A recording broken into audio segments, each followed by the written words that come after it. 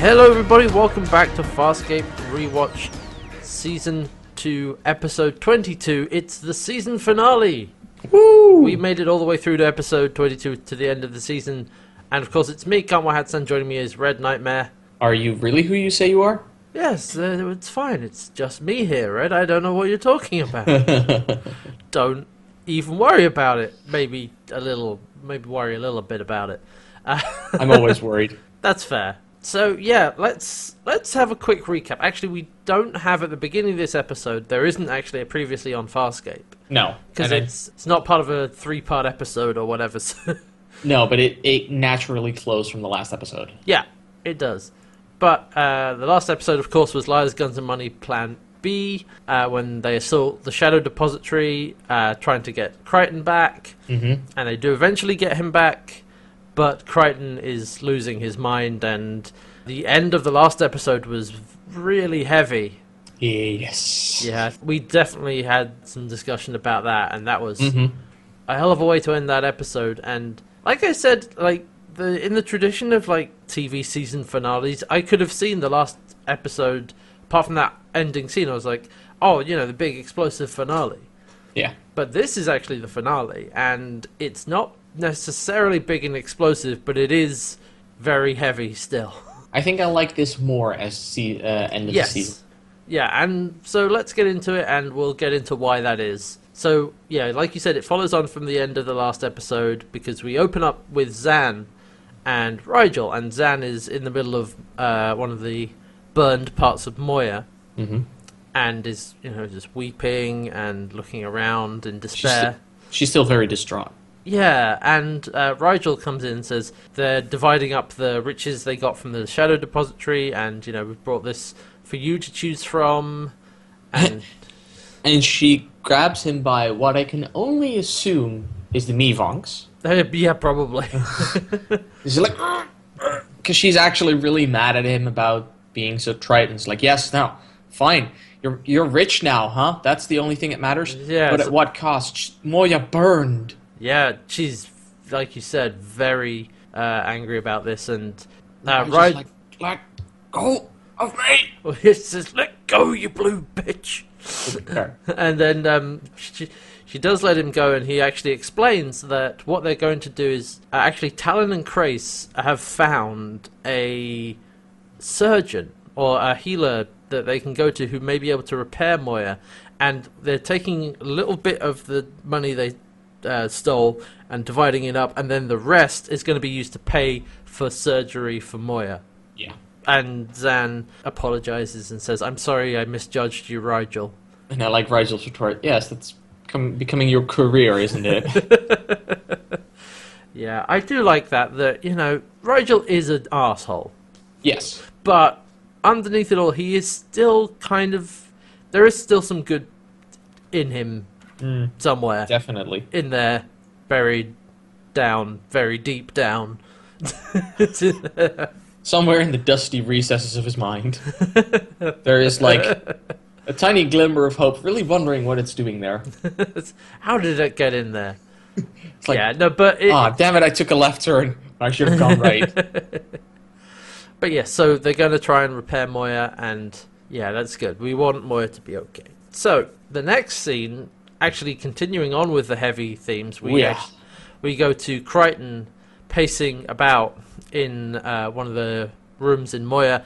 There's a mirror on the wall. Yes, and through the mirror, Scorpius is talking to him. I guess Harvey. Yeah, it's funny because he called him Harvey really in Won't Get Fooled Again. And, to make things easier when we talk about it, it's easier to talk about it as Harvey. Yeah. So that we don't get mixed up. But most of the time, actually, he's like, screw you, Scorpy, and... Yeah, he's calling him Scorpius again. Yeah. But he is, he is visibly distraught, frustrated, and, losing his sanity. He sees Scorpius in the mirror, and is like, screw you, Scorpion, punches the mirror. The mirror shatters, but, it stays there. It's like this effect where the mirror breaks away, but there's still a mirror behind it with Scorpius in Yeah. it. So he punches it again. And he keeps doing that, like repeatedly pummeling on it, like yelling. And I think he says at one point, "Screw you!" And Mirror Scorpius says, "The reverse is more likely."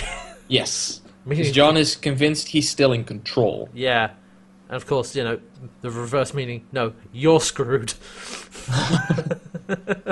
Aaron walks in and is like, "Look, John, calm down. There's no one here. You've hurt yourself." There's no Scorpius, there is no mirror. I need you to face reality as it is. She's very upset about this because Crichton he's losing his sanity. He can't really function at the moment. No.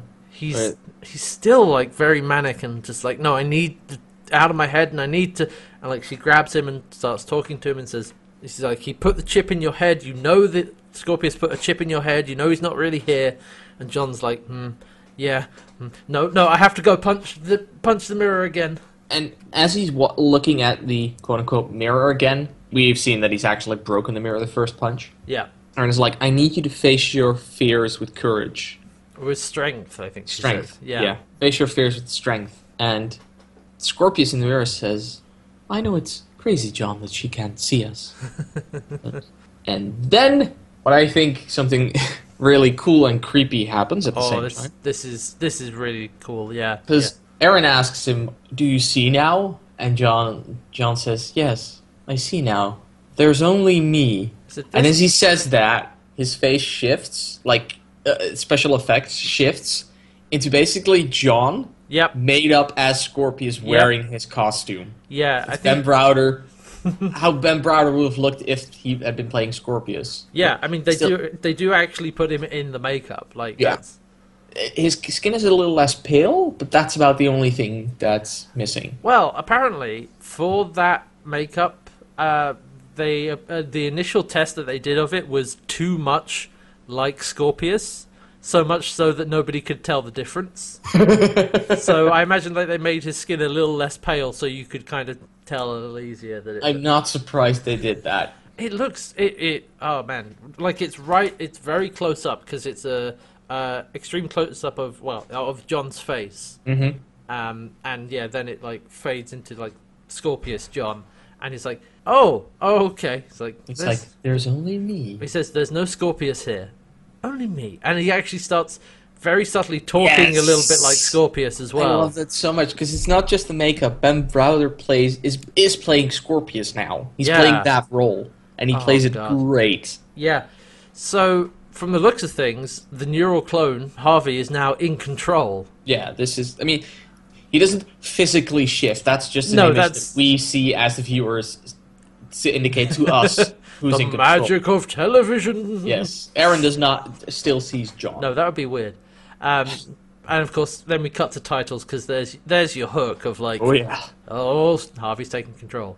So we come back from titles and we're in the burned parts of Moya, and you've got Chiana and Aaron and I believe Dargo as well. Yeah. And they're talking with the surgeon that they found. So they've made it to the planet that they were headed to. What's the race of the surgeon? Okay, so I want to preface this by saying that this doesn't really come up in the episode. No, I think the name is mentioned like once or twice. So it's not a huge deal, but it's called a diagnosin. Okay. This is from the same series that had the planet of lawyers called Litigara. So, I still think that was stupider. Yeah, no, that was definitely stupider. Only because we probably had to hear it more often. But you've got the doctor whose name is Tokot, and the doctor's assistant called Grunch, whose name nobody can get right. No, everybody mispronounces it. People have been hanging around with John too much. But yeah, let's actually just talk very quickly about the doctor and his assistant. Good. So the doctor is another Jim Henson creation. Oh yeah, it is an actor in a full body suit, and it's sort of pale, hairless, with a large head and sort of eyes out to the side, and is wearing red clothes and this mask, almost armor-like. Yeah, and there's this mask that comes down over its face with little rectangles that go over the eyes of like glasses or magnifying lens, and it speaks actually in this high-pitched warbling voice, like. Yeah. Yeah. Which is actually apparently the performer's own voice, because they were going to like re-record some dialogue, but actually let me actually make sure I get this right. Fiona Gentle, who was the puppeteer behind the Diagnosen, actually did the vocal performance on set, because sometimes they'll do that so they have something to react to and then they may dub it over later. But they actually didn't. They were like, they just asked her to repeat it for the final performance of the episode. So yeah. Nice. It works really well. Yeah, so you have this weird kind of high-pitched voice and it's sort of looking around in dialogue nobody can understand, apart from his assistant, who is... Or Dreamtick, or Gunslick, or whatever you want to call him. Who's a vaguely Sebastian-looking person, but with, like, pale yellow skin, long, like, yellowy hair, like, warts and pustules, and looks generally very gross and is a bit overweight. Yeah. Do you know who that is? Witness me! Oh, no! Yes. Seriously? It's Immortan Joe! Holy shit! Yeah! Witness! Holy shit! Yep. I did not think that was who... Yeah. Wow. That's Hugh Keays-Byrne. He's an Australian actor, and of course he played Immortan Joe in Mad Max Fury Road. And you know, I thought it was incredibly British, but I can't tell my accents apart, apparently. Oh no, that's the accent. That's totally the accent he does for this character. Oh, okay, good. He does like the, oh well, you know, mate, I can't do that for you. You know what I mean? Yeah, like the dodgy car salesman sort of thing. But it's Immortan Joe, and like if he had the mask, it would look like Immortan Joe. Oh yeah, he's got the same hair and works. Yeah. I mean, we're in Australia, so it's no surprise that we're coming across like Mad Max actors. So basically what you're saying is that Immortan Joe is actually an alien who came from space. I mean, yes, headcanon accepted. Yeah. Anyway, they're talking about how they're going to repair Moya, and it says, oh, it looks good, we can get some paste, absorb it through the skin, and, you know, give them some rest, and they'll be okay. Of course, Aaron says, well, how much will it cost? And this is when we get like the dodgy car salesman dealer bit. It's like 12,000 krekmas, space credits, whatever. Yeah. That's outrageous. And he says, well, you know, if the service is rendered, actually, you know, oh, and he goes over to talk to Toko. He pretends like the doctor calls him over. Yeah, I'm pretty sure like he's using the fact he can only he can understand him is like. Oh yeah. It's like, oh, I'm sorry, he's very greedy, you know, species trait. He wants 15,000. Like this bullshit. You're driving up the price yourself. And then Chiana actually asks why the doctor wears the mask over his face, which is like segmented armor. The eyes are to the side of this mask, so they can the Diagnosen can still see. So what Grunschlick says is that actually he's very sensitive to disease, and he opens up the one of the face panels, and there's like a nose underneath. It looks like kind of like a bat nose. Yeah. And he says, just a tiniest little bit of parasite or like germs or whatever, if we were to get in his nose and mouth at the same time, would kill him.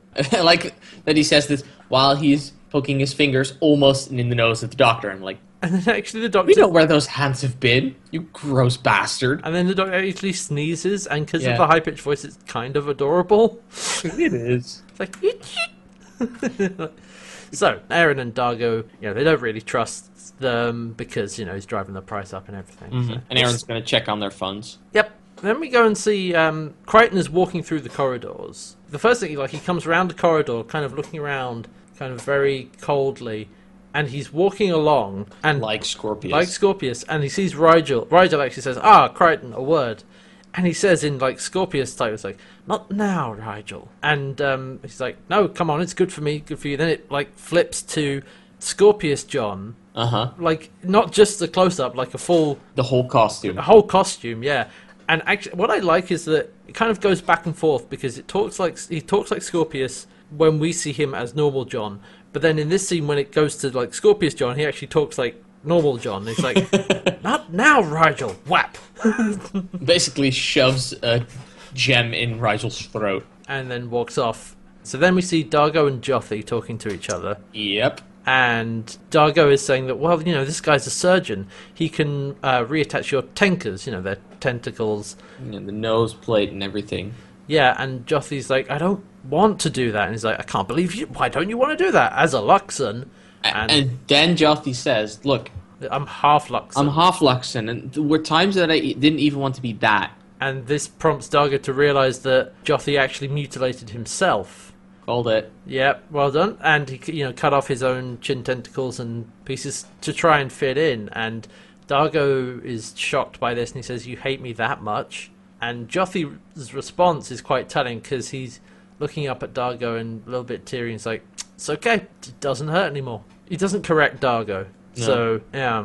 I figured that was why his tentacles were cut, because that's the harshest reason for it to be. And as a writer, you kind of have to go there. Well, I mean, it's at the point with Farscape now that we know that if they have two ways to do something, and one of them is harsher and more emotionally devastating, then they will probably do that one. Yeah, and it's a correct choice, I feel.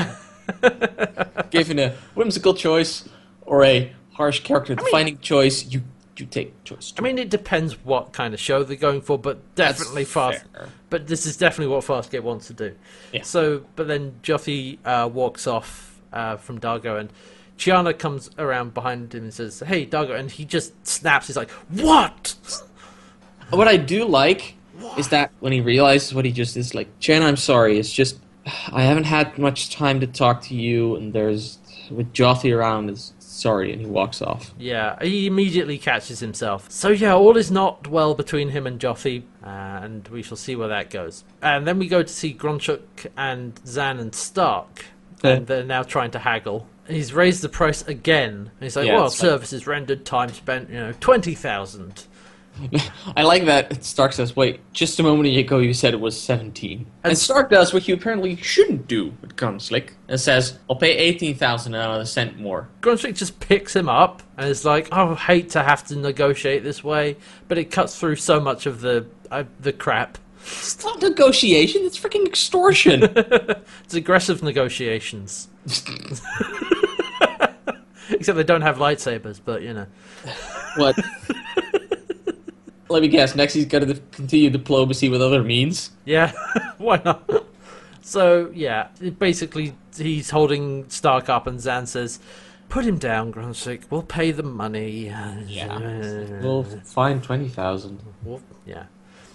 It looks like they may end up getting less than they had hoped. But, they've got to repair Moya. And the other thing that they're going to try and do is actually get the neurochip out of John's head. Apparently that's the bonus. So, speaking of Crichton and the neurochip... Oh, yeah. Now we go to see Crichton, who's in one of the neural clusters inside Moya, and he's reconfiguring a comm, because Pilot actually is like, I was reconfiguring thing outside of his control. And Aaron goes like, John... What are you doing? And he says, it's fine, I'm just doing this, I want to eavesdrop on Crais, because I still don't trust him. If you're worried about the Scorpius in my head, don't. He's under house arrest. And Aaron he says, John, stop what you're doing.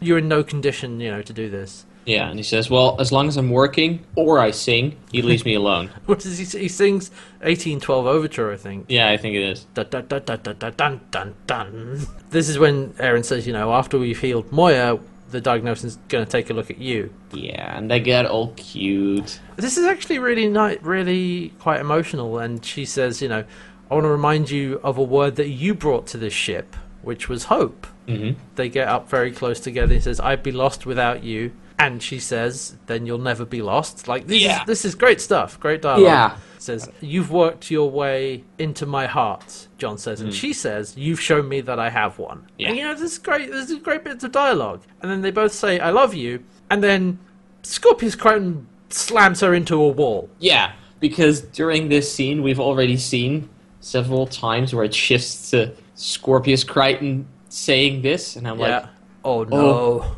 Oh, this is real cute and real creepy at the same time. It's like, God. Oh, yeah. He says, I love you. And then, wham! I also like how he says, you've warmed your way into my heart. And I'm like, yeah, she's his anchor. Yep. Harvey needs her gone. Yeah, very much so. And he whacks her head against the wall, and he then says, you are so my girl. Yeah, and then licks her face. Yeah, just like Scorpius would do, like, he just licks up the nose. It's really creepy, and yes, that's no good. So yeah, Harvey is fully in control now, and then we cut to a scene of Crais on aboard Talon, actually. He's talking to Talon, saying, like, no, we can't blackmail Erin. If she's to join us, it has to be of her own volition.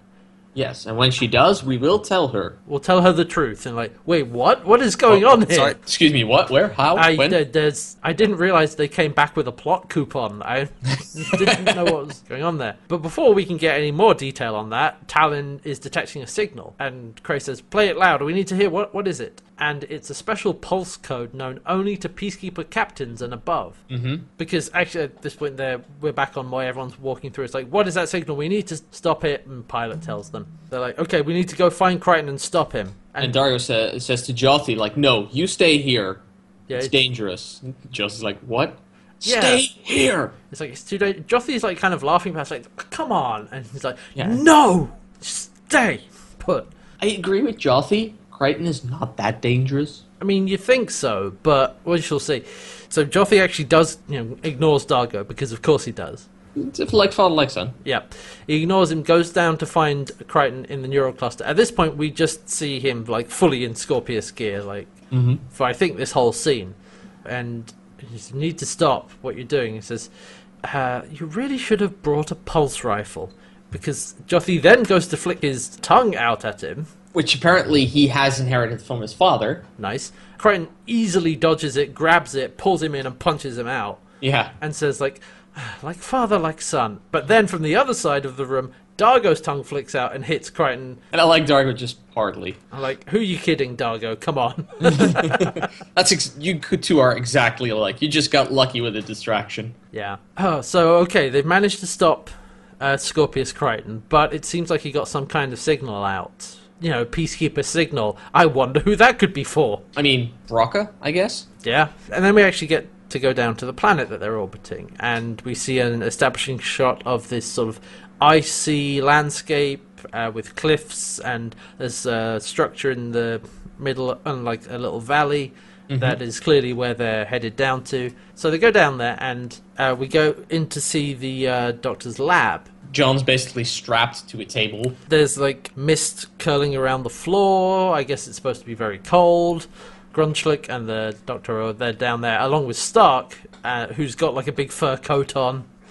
And Crais has actually come down there as well. He enters through the door and says the diagnosis is going to see what he can do. And Crais tells John, there's no permanent damage. All that you hurt was Erin and Jotham's pride. Because Crichton is now kind of lucid. He seems to be himself. Yeah, I think it might be something in the room that's suppressing the... Or at the very least, he got knocked out, wakes back up as himself. And he's kind of like, don't come too close. I could turn at any moment. So then we're going to have a look at Crichton's brain. Because it's time we're going to have a look, see what the doctor can do. So, it actually takes the mask off now, because there's green light filling the room. Yeah, and that apparently sterilizes everything. Yeah. So it takes the mask off, and then we see, like, the full face, and it is very, like I said earlier, it's very bat-like. With, like, the scrunched up nose, and the pale skin, and, like, small eyes. And so John's strapped in, and they do some stuff. I'm not quite sure how this works exactly, but they open up his head. I think it just makes his head both transparent and also intangible. So basically, it removes the top of his head. It makes it like it's not there. Yeah, and we see what the neurochip has been doing to John's brain. Which is creepy and so cool. It's terrifying. So there is black webbing covering all of Crichton's brain. Yeah, and it's actually moving across his brain. Yeah. Crawling slowly. You know what it reminded me of, actually, was like a twisted version of Neural Lace from the Culture series of books. It's like it grows inside the brain and like touches every little bit of it. Yeah, I guess that's fair. It just reminded me of that, but it's creepy and like moving over his head, and the doctor is looking around at it and then talks to Grunchlick and says, "Oh, the doctor doesn't often say this. He can't do anything. He can't remove that without killing the patient." And John's reaction to this, still like strapped down to the table, is just he starts laughing. Yeah. And then the scene cuts away. It's like, of course. Of course you can't take it out without killing luck. me. Yeah. Why can't we have nice things? So they're going to see what they can do, but we've also got to take care of Moya, so they got to go sort that out. And then we go and cut back to Moya with Dargo, who's going to help Stark numb Moya. They're going to apply some anesthetic. Yeah. And they've got like tubes of like gas that they're pouring out, and it's making them dopey. Before they do that, Chiana tries to walk up to Dargo. It's like, look, Dargo, are you doing okay? And Dargo is under a lot of pressure because he says, like, look, I've waited so long to find Jotham, and it's like, I'm not busy, and what's so important? Well, I'm trying to sustain a relationship here. Don't you think I'm not? Yeah. Again, he angrily answers, and then he again catches himself and says, look, I'm sorry, it's just, he's really torn between the two for some reason. Well, I mean, I think when it comes to Jotham, like, he doesn't know what to do. You know, it's not easy for him. He can't just pick up where he left off because it's been, what, like 10 cycles, I think they said? Yeah. And so, you know, he's trying to be a father, but, you know, Jotham is a rebellious teenager, you know, and he's got a lot more of Dargo's personality in him. Yeah, so, probably more than Dargo would have liked. Yeah, so it's not an easy job, but Dargo doesn't want to abandon him again. You know, he's very confused about what to do. He's conflicted. He's butting heads with Jotham, while at the same time having to deal with, you know, Crichton is losing his mind. He's trying to have this relationship with Chiana, and Moya is, but it's like, it's a whole thing. You know, he's under a lot of stress right now. Yeah. You know, I like that he's able to catch himself, and he's like, I'm sorry for snapping at you. There's all this going on. Mm-hmm. So, back down on the planet, Crichton is now up, having had his head reattached, or the top of his head reattached. I guess so. But he's restrained. He's got handcuffs on, you know, in case and leg braces. It's like, you're not going anywhere. Yeah, which is the sensible thing to do. What is actually going on is Aaron and Crichton are standing around in another area of the Doctor's place, and there's cubicles. Pods. Pods, yes, pods. Probably a better word for them. Yeah, and they're looking at them. They sort of stretch down. We get like a matte painting shot of it stretching down this icy cave. And they're bodies that are being stored. What they're actually for is organ donors, really. Yes. But they're stored like just a second like before these people die. So they're technically alive, but also technically kind of dead. As Zan says, she's actually appalled by this because it's against the natural order. And she's like, these people are still alive. Which Grunchlick's like, that's a technicality. It's like, well, they freeze them a moment before death. It's like, they're going to die anyway, so we might as well get some use out of them, you know. The moment you take them out of cryostasis, they die. Yeah. By the way, throughout pretty much every scene Grunchlick is in, he's eating a space croissant. Yeah. I just want to bring that up because like he's always just like eating. I was like, well, you know, this thing. It's like classic kind of a little bit of a stock character, but it's pretty good. If it works, it works. Yeah. But actually what Aaron and Crichton are talking about is that she's, you know, standing off and is, of course, upset. But Crichton says, you know, did I say anything to you to piss you off?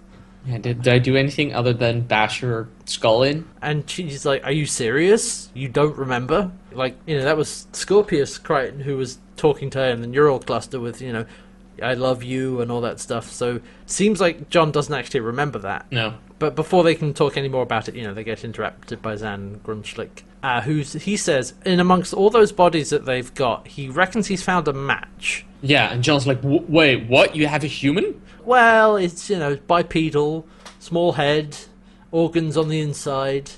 It's like, it's... You could be describing a Sebastian, I guess. That's what I thought. Okay. It's like, it's Sebastian looks... Anyway, they're like, you know, it's close enough. We got a couple of them. And John's actually like, is this possible? Could they have been on Earth? And you're like, who are you looking at right now? Aaron. What does she look like, John? Looks like a human. What I love most about this is like, could they have been on Earth? I'm like, yes, they were tiny grey men. They also took some cows. Yeah. They're probably in here, but not really a relatable donor. What I like is he asks this to Aaron. He's like, what do you think she's going to know? No, nobody's heard of Earth. Anyway, says, okay, well, there's a possible donor. So it is looking like slightly more possible that they may be able to take the neurochip out and have John not die. Yeah, I was a bit confused because the doctor had said, I can't take it out without you dying. And I'm like, well, we found a donor. Wait, how did these two connect? I'm assuming you already knew you might have a donor. Well, it's like, if you assume that there's no other spare parts, it would need to take something out that would have to be replaced. I guess that's fair. And they're like, okay, no, we found some match, so we might be able to replace something so that you don't die. Yeah, okay. So, back again up to Moya. It's D'Argo and Stark now applying the anesthetic, getting really dopey. Because it's just coming out of, like, tubes, and it's like... I can't feel my tongue anymore. Yes. Say that to fan. Oh, I should punch you. It's kind of just a little bit of a silly scene in amongst everything. And then we go to Pilot's den, and you've got actually Chiana and Jothee both sitting up on the console, while Pilot is feeling the effects of the anesthetic as well. Yeah, because I like that Jothee and Chiana are actually talking to each other, because they're the two people D'Argo cares the most about, and I like that they're getting to know each other a bit better. Because Jothee says, like, yeah, my dad wants to grow berries and make wine and settle down. He wants a farm, Yeah, I just got my freedom back after 10 years. Hell no. I don't want to live on a farm. Also, this isn't out of nowhere. Way back in season 1, remember when, Thank God It's Friday again? When you find out that D'Argo secretly wants to, settle down and run a farm. Yeah, I was like, that's hey. That sounds like what D'Argo really wants to do. But it's definitely not what Jothee nor Chiana want to do. No, because they're both very independent spirits. They want to be out there. And I like Jothee says, I think he wants to live loudly. Yeah. And it's like, I guess D'Argo wanted to settle down with just, himself and you. She doesn't think that she's in that picture. No, and Pilot is like, oh, no, you as well. Yeah, DRDs, and he like pushes the button. I like that Chiana says, Pilot, you're high. I'm not high. My position is fixed. I'm no higher than I have been before. This is great. Because he's being affected by the anesthetic as well. Yeah. But he actually plays a thing that apparently D'Argo used the DRDs to record himself, practicing talking to Chiana. And because Pilot is high, he thinks it's a good idea to play this to them. Yeah. And we see a hologram of D'Argo very nervously kind of saying to Chiana, basically like, I want to settle down, I want you to be there, and would you consent to be my wife? He's practicing proposing to Chiana. And like he says that, and then he's like, "Whew, okay, all right, got that out." And then the hologram like turns off, and it's like Chiana looking kind of shocked, like, "Oh dear, oh wow." And similar to Jothee, she doesn't want to settle down. She doesn't explicitly state that. No, but we've heard. Knowing Chiana, no. So next scene is Rygel and Grunschlick in the canteen, and Grunschlick has just a big bowl of some miscellaneous slop that he's eating. It looks so gross. He's always eating. I think he's eating in almost every scene that he's in. Yeah. And Aaron comes in and says, how long will it be before we can start Crichton's surgery? He says, like... Yeah, about 800. Because he's like, we want to supervise the healing of Moya first, and then we fix your friend.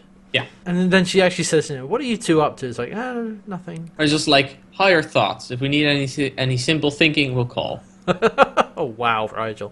So, Aaron goes to leave, and then doesn't slam Rygel's head into the table, which I would have expected. I'm shocked. Yeah, self-restraint. But so once Aaron is gone, Rygel starts talking to Grunschlick and says, listen, I want passage off Moya, because from the sounds of things, Moya won't be able to starburst for a while after this surgery. Yeah. And he starts, sliding small gems across the table to Grunschlick. He's like, oh, that's a very small gem. It could be arranged, but that's a very small stone. He does it like several more times. He's like, I don't know. And he like throws a big one into the slop, which he then, Grunschlick then scoops up, puts in his mouth, and like washes it off, like licks off. And like pops it out, and it's like, oh yeah, that's a big. Oh yes, I think we can be arranged. I like that in this case, Rygel is looking out for himself, but he's not screwing anyone over. No, he's mostly just look. This is the money I took. I'm gonna buy my own passage and just gonna leave. Not screwing anyone over. Just I gotta go. And I think that everyone else would probably be kind of okay with that. Mm-hmm. So Crichton is now actually back up on Moya, and he's lying down on a bed, and Zan is with him. And he starts talking to her, and he says, there's a possibility I may not make it out of this, that I may die from this procedure. there's all this stuff I want to say to everybody, you know, my friends, my family. I know it's a long shot, but he wants to try and get a message to his friends and family. Yeah, because he asks San to join with him so that she can save those memories. Yeah, and so she says, well, of course I will, and, you know, goes in to grab his head and puts their two heads together. Psych! Psych! And I was like, as she was getting close, I was like, oh, no. I mean, we actually see Scorpius, John, earlier in one of these scenes, this scene, as he's talking, it just shifts to him. Like, oh, no, San, come on, you're smarter than this. It's like, oh, no. And, like, she goes in, puts her head together with John, and then it's Scorpius John. It's like, 10th level Poe, and says, pity, a 12th level could break this bond. And he just, she starts screaming in pain. Yeah.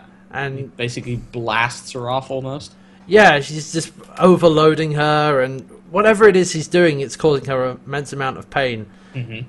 And, like, she goes flinging off, and, of course, Harvey is now back in control again, and is making a break for it. It perfectly fits for Zan. Of course, her heart would override her brain in this decision.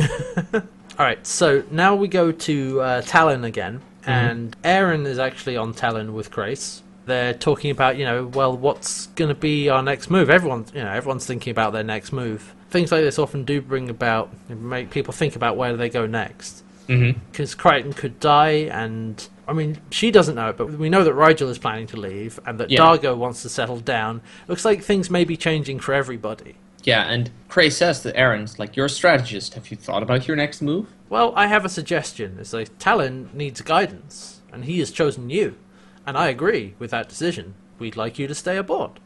Before she gets the chance to answer, Talon says to Grace, Crichton has escaped Moya. He's in his module. Yeah, but right before that, it's almost like Grace is leaning in. I know, there's a little bit of a tension between the two of them. Excuse me? I mean, we did say that there was a tiny bit beforehand in a couple episodes ago. Yeah, but I'm getting the impression that, especially in this scene, it's mostly Grace, not Aaron. Oh yeah, like it definitely seems to be. I mean, we know that Talon cares for Aaron as well, but yeah, I don't know, even if that's rubbing off on Grace or whatever. But yeah, it's like, oh god, there's this little thing going on here, and then before it can go anywhere, okay, good, something else has come up. Oh, good. But yeah, Crichton has got away. He's actually broadcasting his location to Scorpius. Yes. And must be stopped.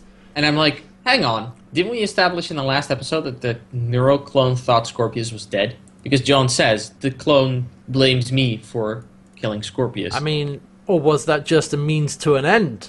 That could be the case. Getting him to lose his mind, you know, like start nagging at him, break down his mental defenses, and then take control? Yes.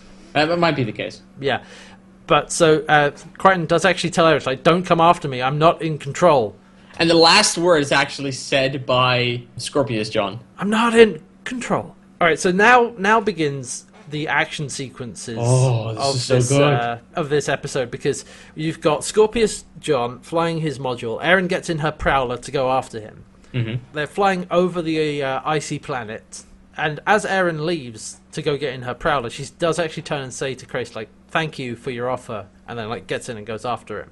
Yeah. And Grace tries to get Talon to block the transmission. So yeah, now they're Scorpius, Crichton, and Aaron are chasing after each other, or she's chasing after him down the planet. She says, you know, if I'm not talking to Crichton, then I address the neurochip, you know, talking to you. At your service. Yeah, this whole scene, you've got Crichton in his module cockpit, in the Scorpius get-up and make-up, and it's, oh god, okay, so Ben Browder does, like, a great, you know, Scorpius. Oh, yeah. It's so good. And, like, you're flicking between, because they get down, they're flying down there, and she says, like, I'm the superior pilot. It's like, oh, my dear, Crichton was trained to fly in atmosphere against gravity. Welcome to our world. I love that! Because it's like, yes, Aaron, you are the superior combat pilot in 0G. Yeah. So he's gonna outmaneuver you down there. And also, you know, he says, like, you won't kill me, because if you fire, you'll miss. Aaron's like, oh, don't you underestimate, I will shoot. He said, well, I believe you'll pull the trigger. I don't believe you'll hit anything. Yep. And also on Moya, Zan is in pain, talking to Stark, says, Crichton's gone, his body's filled with a horrific evil, and oh god. So Dargo is on the comms with Aaron. Crichton said he'd rather die than go to Scorpius. If you get the opportunity, don't hesitate. And I like that Aaron asks him, like, why do you think I'd hesitate? And he says, "Is like, well, if our positions were reversed, I would." Uh-huh. And that little bit of showing of like Dargo's like he was angry with Jon several episodes ago, but like once he's seen what's been happening to him, he seems to have softened. And then he's still his friend. It's like, yes, I would absolutely hesitate. Yes. And he's not trying to put on a facade of no, I'm the badass. He's like, no, I would because he's my friend. Yeah. So Scorpius, Crichton, and Aaron are flying around, and we do get like shots of their modules flying around, dog fighting almost through the ice. Ice, it's like almost a forest of ice pillars that they're dodging and weaving through, and it's so cool. Yeah, it's really great. And we've got the close-ups in the cockpits and everything, and all the while they're over the comms to each other. And as Crichton would say, "Woohoo!" Not quite. It's important what he actually yells because Crichton is from the south. He says like, as Crichton might say, "Yeah!" You're right. That's actually what it is. It's just that blending of like Scorpius and Crichton, where he's like, picking up a little bit of Crichton's mannerisms. Yeah, it's basically Scorpius using all the knowledge and skills that Jon has. Yeah, he actually manages to lose her.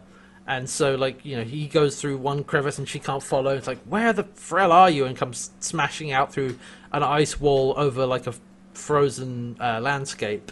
Yeah. And so she's lost him. And we see the module fly in above her. So basically, as she flies off onto the ice plane, the module just zooms past the camera, it does a loop, and just goes after her. Yeah, and it's basically hovering above her prowler. Yeah. And she's trying to get through to Crichton. So the classic thing of, Jon, if you're in there, you got to stop this, you got to take control. And Scorpius Crichton says, hey, you don't realize the extent of your friend's misery. He wants Scorpius to find him. He wants to end his pain. And she's like, I don't believe that. I will never believe that. No, you don't have enough fuel to stay around until Scorpius gets here. He says, well, it depends on how close he is. But she says, okay, recognize, even with atmosphere included, I am the superior combat pilot. I was like, darling, no contest. He's such a smarmy, evil, horrible person there. Which is great because it works really well. And she says, right, well, I am the superior combat pilot. Land or I will be forced to take action. It's like, okay. You really would shoot your friend down. He says, you know the answer, which is great. Yeah. And it's like, I'll comply. Lowering landing gear now. And all this time, Scorpius has had the module slowly creeping up from above and behind the Prowler, slowly getting closer. And all of this time I'm thinking, wow, Prowlers have shit sensors. Yeah, I'm like, how do you not see him? Anyway. I mean, yes, you can't physically see him, but how the hell do you not see the anyway. But so, as the audience, we see this, and it's like, you want me to land? It's like, yes, you want me to land now? Oh, yeah, I'll land now. Puts the landing gear down, like, oh no, and just lowers himself directly onto Aaron's Prowler. It's like, into the cockpit of Aaron. Didn't see you there. Sorry. It's like, oh wow. It's like, well, I will comply. Exact words. I'll land directly on top of you, but Yeah. Oops. Sorry. She says, I'm under attack, and Aaron, of course, has to eject. The Prowler explodes. The ejector seat flies up into the air. Braking rockets engage, and it's coming down. And over the comms, she signals to up on the ships. It's like, I'm okay. And then Scorpius Crichton comes over the comms and says, in deference to the part of Crichton which still cares, we inform you that you do not descend over solid ground, you're descending over a frozen lake. Yeah. So the rockets are going to break that ice, and she's going to go into the frozen lake. And Grace is like, look, okay, that's going to break the ice.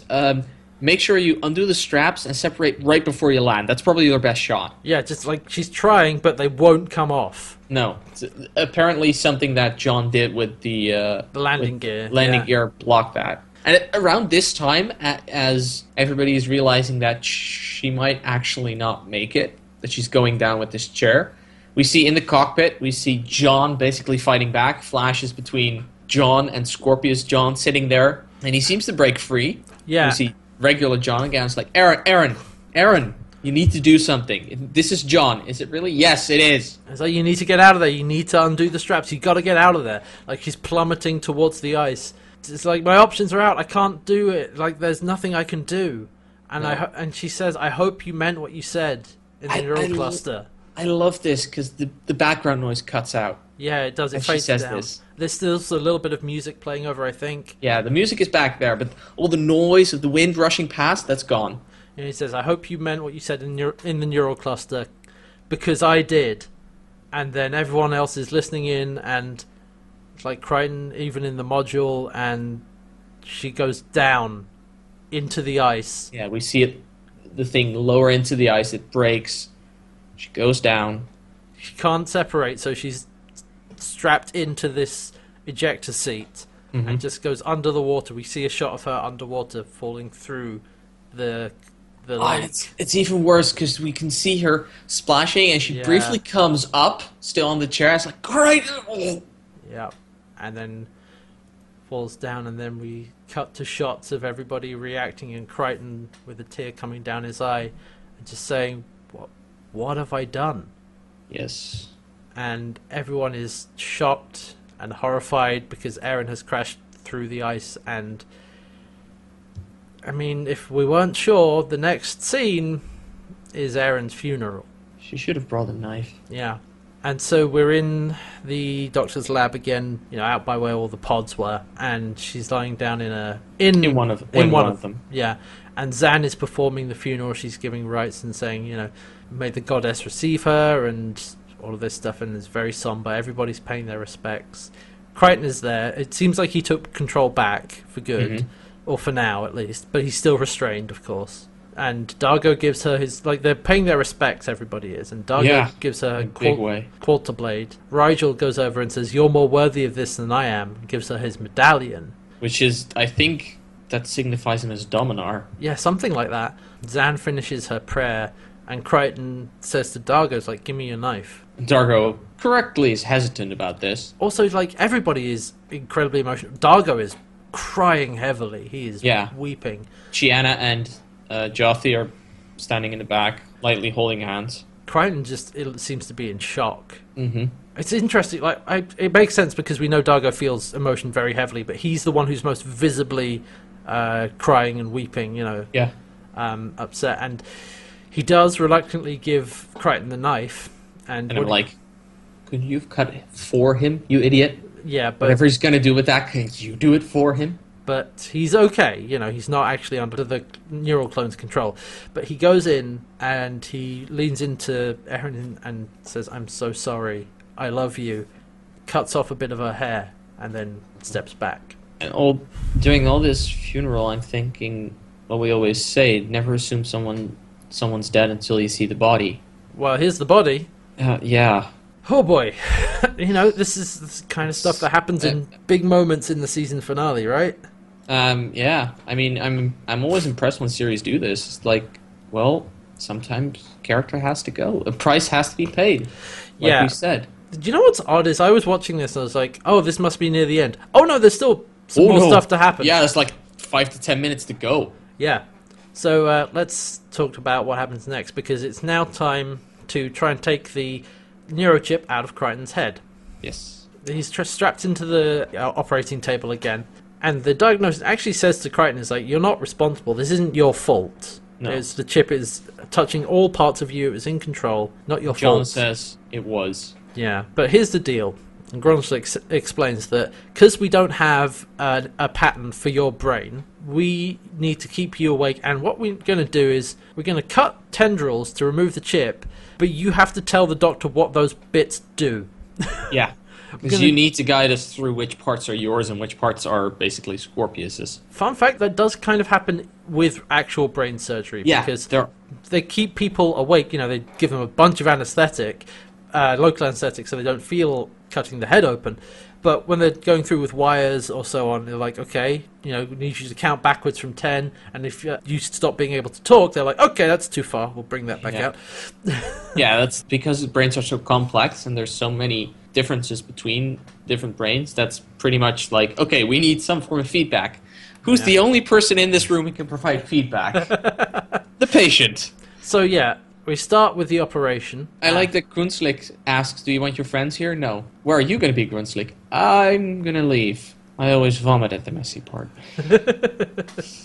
Like, yeah, Crichton just doesn't want to see anybody, so they begin the procedure. We actually cut to Crais at this point, who's on Talon, very upset. God, he's crying. He is, and saying, yes, Talon, I too, I would have liked to have shown Aeryn the information that we got from this chip that he's holding in his hand. He said it would have made her the happiest soul among us. So yeah, I'm like, wow.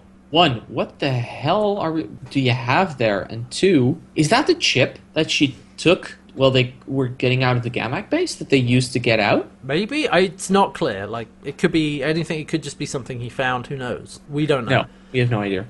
We're actually cutting, around to everybody who is mourning. Also, I should say, actually, the music in this episode has been pretty on point because so good. Because there's this somber music. When we had the funeral earlier, we actually had some choral stuff of like some. It's singing. actually one person singing. Oh, sorry. Yes. Okay. Almost an opera. Yeah, and it's beautiful and like totally appropriate to the scene. And the chase scene has it's not very complex, but it's very effective. Yeah, very energetic. And they're flying around. And again, like here, it's like understated and just everybody's mourning. And we see Pilot and Zan and Stark says, it sounds like everybody's moving on. What are you going to do? And Zan, of course, says that she's concerned for Pilot and Moya. Yeah, now she's taken the role as protector. Yeah, so she's going to stay here on Moya. And Stark actually says, if you would let me, I would be honoured to spend the future with you here. The future with you. Oh yeah, the future with you. And I'm like, are they? Is that a marriage proposal? I don't think so. But she's like, yes, of course, So it looks like Zan and Stark will at least be staying together. Yeah, those two have been growing in bond at least. Yeah. So after we've cut around to those few scenes, we go back down to John having his brain surgery, and Tok'ot is pulling out the different wires, like touching them with a device. And what's this one? The first one is a whole bunch of characters we've seen during this series so far. It's like all kinds of monsters, like critters. The next one is American politics, and it's like lose it, doesn't matter. And then next one is what's this? It's like memories of dogs, and he's like, okay. Every dog I ever had. And he says like essential. It's like no, but like keep it if you can. Yeah, if we have to cut it, take it out. But I'd rather not. Yeah, I'd like to remember them. He'd rather have memories of his dogs than American politics. Which, to be fair, if I was given the choice, I would choose dogs. I would. I would drop American politics in a heartbeat. Like a stone. I drop Dutch politics while I'm at it. I mean, if it's between that and every dog you've ever owned, easy. Dogs, easy, no contest. Also, this is going on, and Grunschlick is talking to Rigel and says, well, the ship that you requested, it'll be here shortly. Yeah, and it's services rendered, services paid. It's too bad about Aeryn. Rigel says, yep, that's life. And then back to Crichton. And the next memory that they touch with the thing is it's Aeryn. It's all of it. It flashes through everything, like through the whole two seasons. It starts at the moment she takes her helmet off. Yeah, and at the very first episode, and just flashes through important scenes. And like, ugh. Oh yeah, and it's like, keep it, and we don't actually. It's like, keep or not? We don't actually hear his answer. No, it fades away, and I'm like, don't dare, you bastard! Dare remove that. I know. I don't think he will. Like, he's not. But I like that they don't have him say it, because it's like that little twist of the night. Yeah, it's like... Oh, you bastards. Anyway, again, cutting back to everybody to see what's going on. Jotham is getting ready to leave, and he's saying goodbye to Chiana. Yeah! And they're getting very close. The thing is, they've apparently been growing a bond these past few days. Yeah. But he leans into her, and she leans back. A little bit, but she pulls away, so I'm like... It's not like a really quick thing of like, oh god, no. It's like, there's a hot second there where they're both thinking about it. Yeah, and there's hesitation from Janet. She doesn't shove him away. She just pulls back while he still moves forward. And then Dargo walks in. And then it's like... And then they're like, break up. Before Dargo actually sees them. And he says, we should stay close, stay together. Jesus Christ, you two. Really? Yeah. Like, at least Shanna had the decency of backing away, so I blame Joffrey a little bit more. I mean, Joffrey, we know that these two have a lot in common because they're both free-spirited people. Yeah, but still... But yeah, it's a bit much, yeah. What's important here is that there was that second where she briefly considered cheating on Dargo with his son. And that's messed up, that is. Yes. Ultimately, nothing comes of it this episode. But who knows if that'll come up again? I don't know. I imagine they wouldn't just tease that for no reason. Then again, they might. They're bastards like that. They've dropped things before. This is true. We'll see. All right, so again, we're back down to Jon having his brain operated on, and Tokot actually finds the wormhole memories. Yeah. It's like, oh, wormholes! Ah, yeah! And as soon as they find out, Jon, freaks out a little bit. Because he's like, ha ha ha! I think he's going to keep those. Yeah, I think to piss Scorpius off. And, I mean, wormholes may be his only way back home as well. That's also fair. That's probably not wise to remove. It's all he has left now that Aaron is gone. But, because things haven't gone bad enough this episode. No. Remember that Crichton was sending out a signal earlier? Yeah. Peacekeeper Someone was signal? listening. Yeah. We see a bunch of peacekeepers storming the building, led by Lieutenant Braca. Hey, Braca! He's back. I'm starting to love that guy. Braca's great as the henchman, arch-henchman kind of guy. Yeah. I don't know why. There's something about him that just works. Yeah, and so they're storming the place, they're looking around. Grunschlick actually hides in a stasis pod. What I love about this is that it's the croissant that falls on the ground that gives him away. And he was eating it every scene, and it's his downfall. And Braca looks up, it's like, nice try, and he's actually got his hands over his eyes, and he opens them, peeks through, he's like, huh? Oh. I like this. Interestingly, he says, nice try, Grunschlick. Yeah, so evidently... He knows him. Yeah. Alright, so there's a bunch of peacekeepers on the base, that's no good.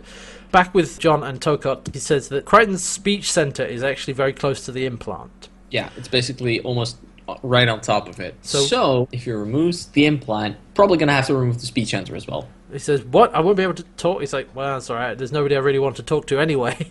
Yeah, and Toko does mention, replace. Yeah. Once done, replace. Yeah, so that's what I assume that's what the donors are for, so they can restore some of that brain function. So my point is, if that's the thing that they needed the donor for, that doesn't imply that Crichton's not going to live after this. He's just going to speak gibberish without the donor. I take that.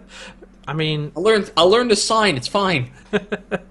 So, all right, he's taken out all the little fibers, and now it's time to take out the implant. Which it's like, okay, let's do that. Let's get a big drill a freaking huge hole into Crichton's head. It's one of those drills you use to drill a round hole into something. Yeah, so basically, just drill around the brain section with the implant, and just take that out, and then graft some new stuff on there so he can actually talk.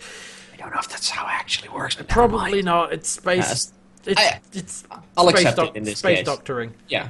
So he removes the chip and shows it to Crichton, and Crichton kind of is laughing at it. He's like, oh no! I love that, by the way. How Ben Browder is just talking gibberish. And so Tokot is now going to replace the parts of Crichton's brain. Yes. And then... Hello, who's at the door? I love this. I love this so much. Okay, I don't know if you caught this, but they're lying there on the bed. There's all this mist walking, curling around the floor because it's very cold. The peacekeepers are all here. Braca is here.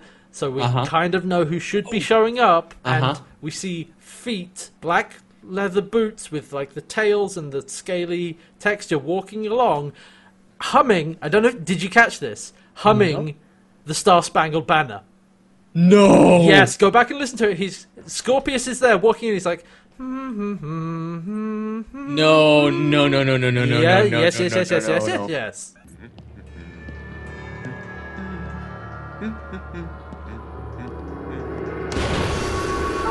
Hello, Doctor. So good to see you again. Son of a bitch! He really is. Yeah. He really is humming the Star Spangled Banner. I love it so much. Oh God, that works so well. Yeah. Because that's what Jon was singing when he was crawling away from Scorpius when the overheating rod in his head. Yep. Oh my, oh, that's so good. Yep. I heard that, I was like, oh, that's perfect. And of course he's strolling in, and he comes in and says, hello, so good to see you again. And Toko beeps something at Scorpius like, oh no, the implant is working just fine when you installed it. Yeah, my cooling suit is it's fine, yeah. And it's like, wait a second, this doctor installed that system? Holy shit. Yeah, which explains, that's how I guess they know who Grunslick is, and they know where... Yeah. And he walks in and, oh god, Scorpius is just standing tall because Crichton is strapped down on the bed, the chip's been removed, and he's like, I'm sorry to disturb the sanctity of your surgery, but, you no longer serve a function. And he takes the mask off, because the doctor tried to put it back on, takes the mask off, and just breathes all over him. Yeah, and he's like... and collapses. And also there's a rare showing of emotion from Scorpius when he does that. He's like, you no longer serve a function. Ha! Like a little bit of glee, actually. Yeah.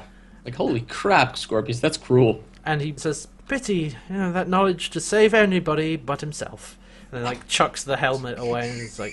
I don't know why, but him chucking the helmet away and it landing off screen is somehow funny. It's kind of funny. And so he then stalks up to Crichton, who still can't talk. He's strapped down. He says, so much to say, and so little capacity. And he takes the little chip in, which is in like a little jar, and looks up at it. And Crichton's like, and Scorpius says, don't need a translator microbe for that one, do we? I love that line. And he takes the chip and says, well, I hope all this work was worth it, because he says to Crichton, it's like, you have cost me a lot, and I don't suffer disappointment lightly. John Crichton, I condemn you to live. And I love this line, he says, so that your thirst for unfulfilled revenge will consume you. Yes. That is the very first time that Scorpius does something that has nothing to do with the mission and is actually counterintuitive. Yes, this is the first time he does something. Either killed John or taken him with him as backup. Yeah. Because there is no reason to leave him here. This is when he does something for himself. Yeah, this is grandstanding and arrogance. And typically Scorpius doesn't do that. No. But from the moment he enters this scene, because he knows he's got Crichton beaten. Which is interesting, because he could have easily just offed him here, but he's running the risk that John gets back at him. And we've seen that happen. Taking him serious, especially with the Shadow Depository. It's like, don't count yourself lucky until you have him in your fingers. I mean, early on, end of season 1, and with the first few things of Scorpius, it was like, we'll get him, it's fine. Now, after everything that's happened, he's taking it personally now. Yeah. And, there's that relationship between him and Crichton. It's become personal. It's not just business anymore. And like I said, from the moment he enters this scene, because he comes in humming the frickin' Star-Spangled Banner, that's gloating. The moment he enters. And typically Scorpius doesn't gloat. He's just like, I win, It's like, I got what I want, now I move on to the next mission. And, when he kills Tokot by, breathing, you no longer serve a purpose. Yeah, he's having too much fun right now for him. So, I mean, ultimately, I can't help but think, leaving Crichton alive is going to bite you in the arse. Yeah. But as Scorpius walks out, we get a close-up upside down of John's face. John screaming. Because he still can't talk. And it's pure anger. It's very clear that this is pure anger. Yeah, and he's just left there helpless. To be continued. Yes. That's the end of season 2. Yeah. I want to reassure you before we get into talking about anything else that in the background info on this episode, they were pretty sure there was going to be a season 3. Good. To be fair, just as with the ending of season 1, season 2 does it again, I think. It narratively ends. Yes. In fact, a bunch of the scenes involving everybody else is everyone getting ready to move on from something. Yeah, it wraps up. Zan and Stark, it's clear where they're going, what their mission is going to be. Moya's probably going to be healed, go on. Dargo wants to go to a farm, probably only with Chiana at best, because Jothi seems to be bugging out. Going his own way. Rigel has got passage off Moya so he can make his way back home. Actually, let's talk about this episode as itself first. Sure. Let's finish the episode, and then we'll finish the season. All right, so yeah. Let's see where we want to rate this episode, because this is heavy, this has got little bits of action and intense character moments and all this drama. Where do you want to put it?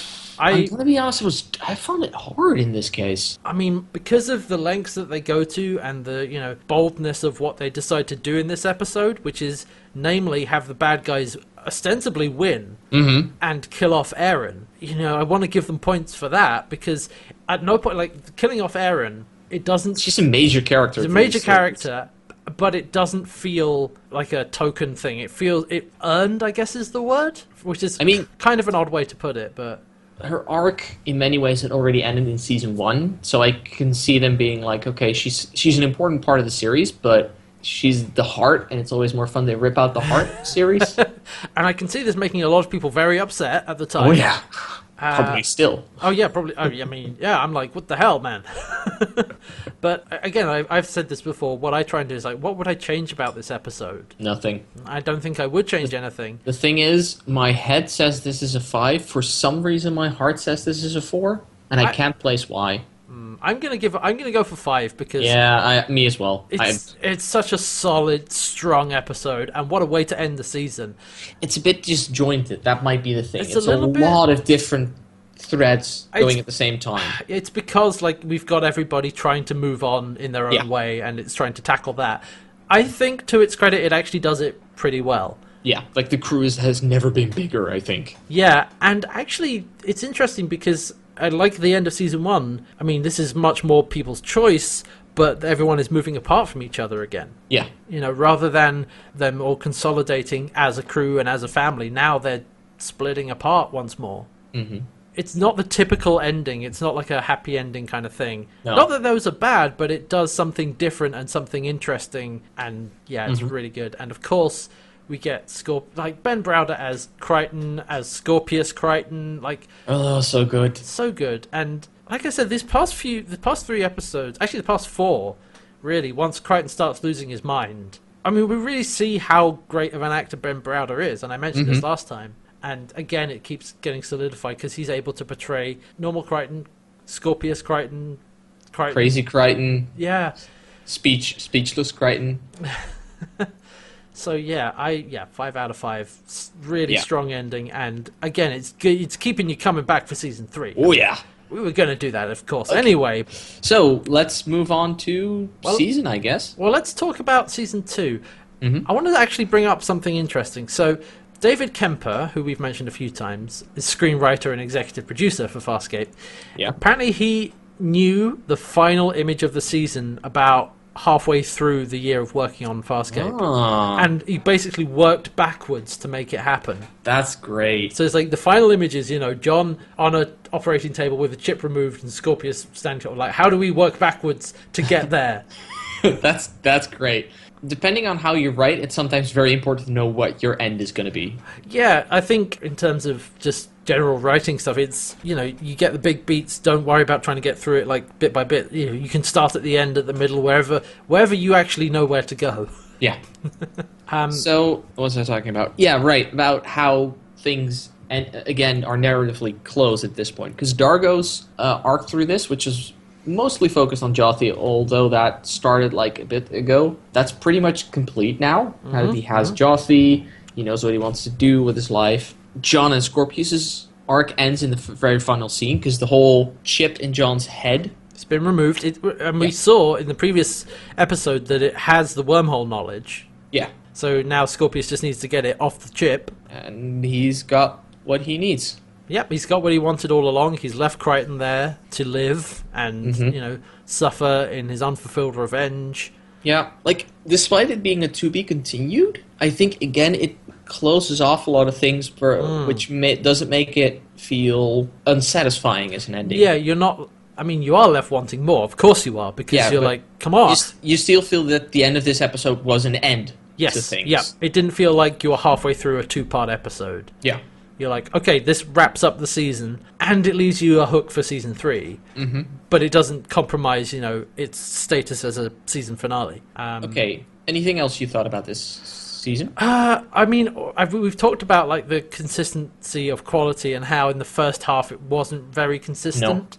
A couple of standouts like The Way We Weren't, which was a phenomenal episode. Still the best one. I would probably say, this past like few episodes have been really good, but I think Way We Weren't is still, my favorite. Yeah. Still my favorite episode of the series. I mean, there's still 2 seasons to go and a movie, but We'll that see. might end up being my favorite after all. I mean, there's probably some strong stuff to come. But, Oh no. But like the second half of the season, it just ramps up and just keeps that consistent quality of really good episodes, and especially in the 3-part leading into this, and then this, the finale. Yeah. Very strong. There's something about the last 3 episodes, though. There's something that really bugged me, and that's the whole, is Scorpius dead or not? Every time.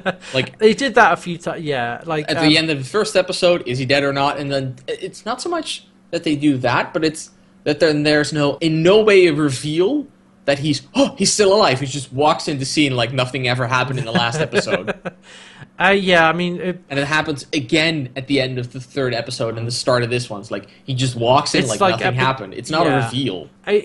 Typically, like, you get the biggest impact if you do that. They think he's dead, and then several episodes later, or like, half a season later, he comes back, and like, spoilers, I wasn't dead the whole time. I mean, if you do it the next episode, make it a thing, a big that they're deal. still alive.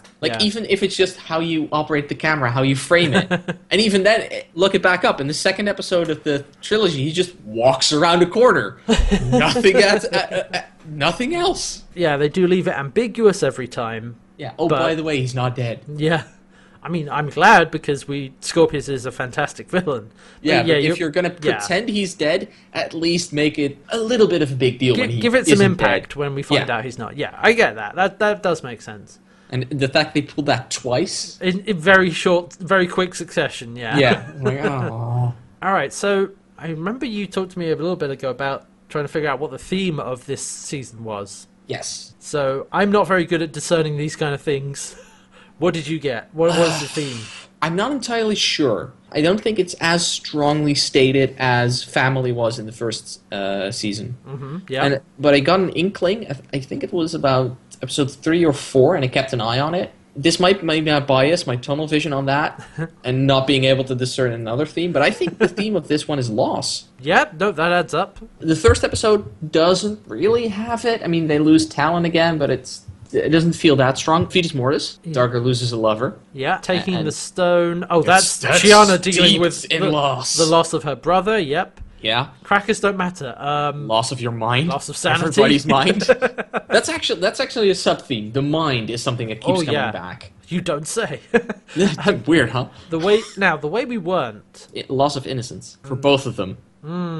Oh, especially Pilot's backstory. Mm-hmm. Yeah. Both Aaron and Pilot lose some of their innocence in that episode. I also had Home on the Remains in this list. I couldn't find anything about loss in picture, if you will. Home on the Remains. Well, something. I mean, Chiana loses one of her old friends. Remember? Yeah, it's a little bit there. It's not quite. It's very light. That one's survival, really. Yeah, probably. Dream a Little Dream. That's dealing with the loss of Crichton and Aaron and Dargo, and then out of their minds. That's not really about... that's a body switch episode. Loss of body? No, you're right. It's probably not that strong. My 3 Crichtons, I don't think is that strong in that theme. No, there's brief... I mean, actually, hang on. There's a little bit with loss of empathy. A little bit. I think it's vague. It's not that centric to the story. And then we have Look at the Princess. That's loss of hope. Loss of John hope, yeah. Gets broken down in that episode. It's like... Yeah, he really does. And he loses a daughter. Yeah, right at the end. Beware of dog. I don't think there's... Loss of a pet. Because the sniffer... I can't remember the thing's name. The sniffer dog. Hawk, yeah. Dies at the end. Like, that's true. Maybe a little bit. Okay, won't get fooled again. Loss of sanity. That's where that really starts kicking in. That was definitely sanity. And then we have the locket. It's, loss of time. Yeah. Loss of life. A little bit. Ugly Truth. I couldn't find anything. Not really. One. Clockwork Nabari. Loss of self. That's also dealing with loss because Chiana has to face the fact that actually Neri is still alive. Yeah, it ties back to that. It's also that a few of the crew are mind cleansed and they lose a bit of themselves. Yeah. And then we got Liars, Guns, and Money. That's where the whole thing about John going insane kicks in again. Really, so he's losing his mind through those 3 episodes. And a few old enemies lose their life, but... Yeah, and, they get... Actually, they get something and they have it ripped away from them. So they get the money in the first episode. Then in the second... in part 1. Then in part 2, it turns out the money is alive, so the wealth gets taken from them again. Yeah, so they lose the money.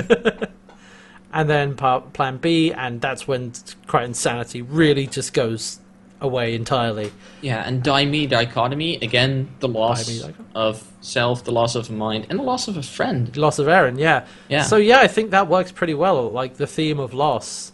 Like I said, I don't feel it as strongly as I did for the first season. No. I feel I'm reaching more often than not in this.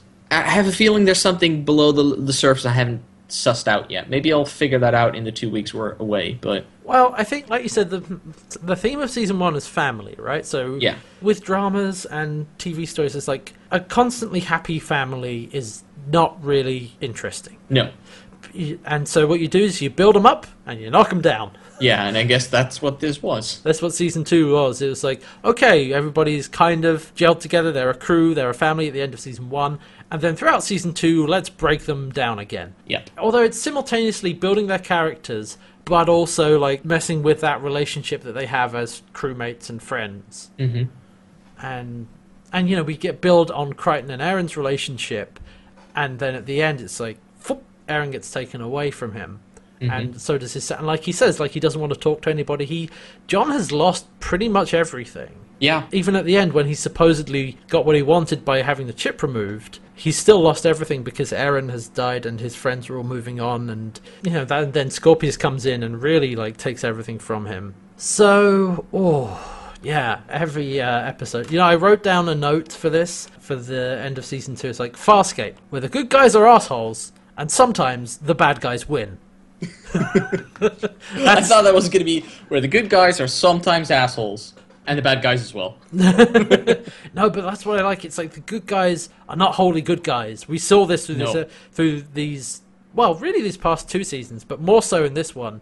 Like there's dark sides to everybody. They do some nasty things to survive. John is probably the purest of them, and even that's... I don't think so. I really don't. Remember when a few episodes ago when he forced a guy to stop rehab just so that they could attack a shadow depository? Fair. Yeah, you're fair. You're right. He's not... that's what I mean. Like, they're not all good people. And even Zan, she's an anarchist underneath everything. She's worked hard to combat all of that. It's like, they're not nice people all the time. And then at the end of the season, right? The end of the season, which is typically where it's like, all right, big finish, and we get there and we win. The bad guys win. Yep. Like, Scorpius gets exactly what he wanted.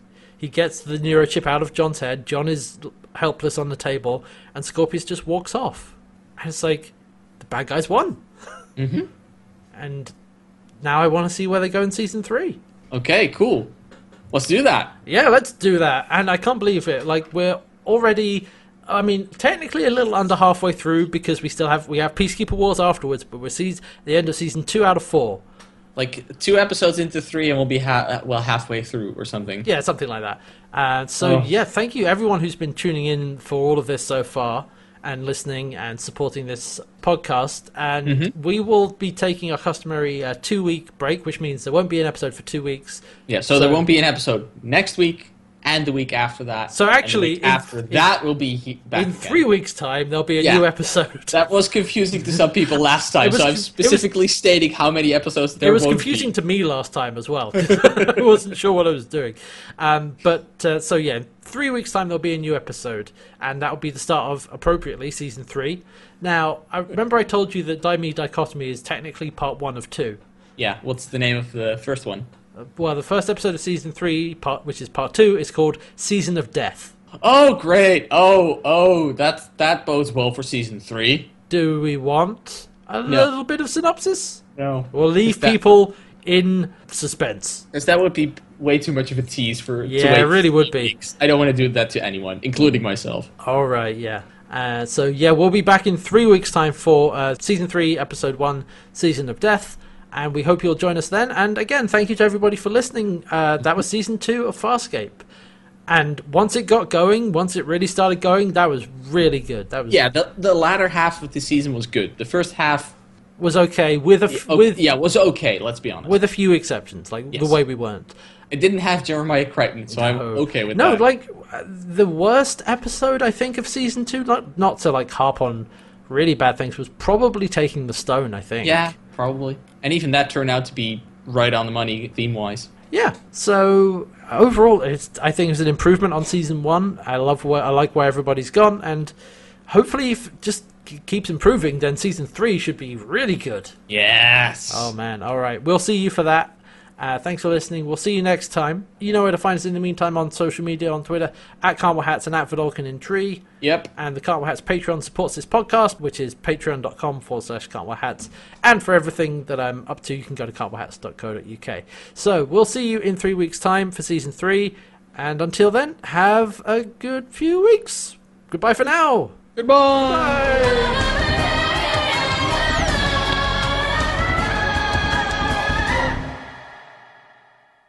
Oh God, man. Another season. I think I'm going to sleep for like 3 weeks. Oh, don't worry. I have the perfect solution for that. Okay, so what I need you to do is just get in this pod. Okay, yeah. Cryogenic pod. I'll get in the other one. Cryogenic pod? No. It's fine. It's fine. Just... There we go. We'll lock you in there, and then I'll get in this one. And then in 3 weeks' time, we'll get out and do the podcast. Hats, if we're in here, who's going to let us out? I hadn't thought of that.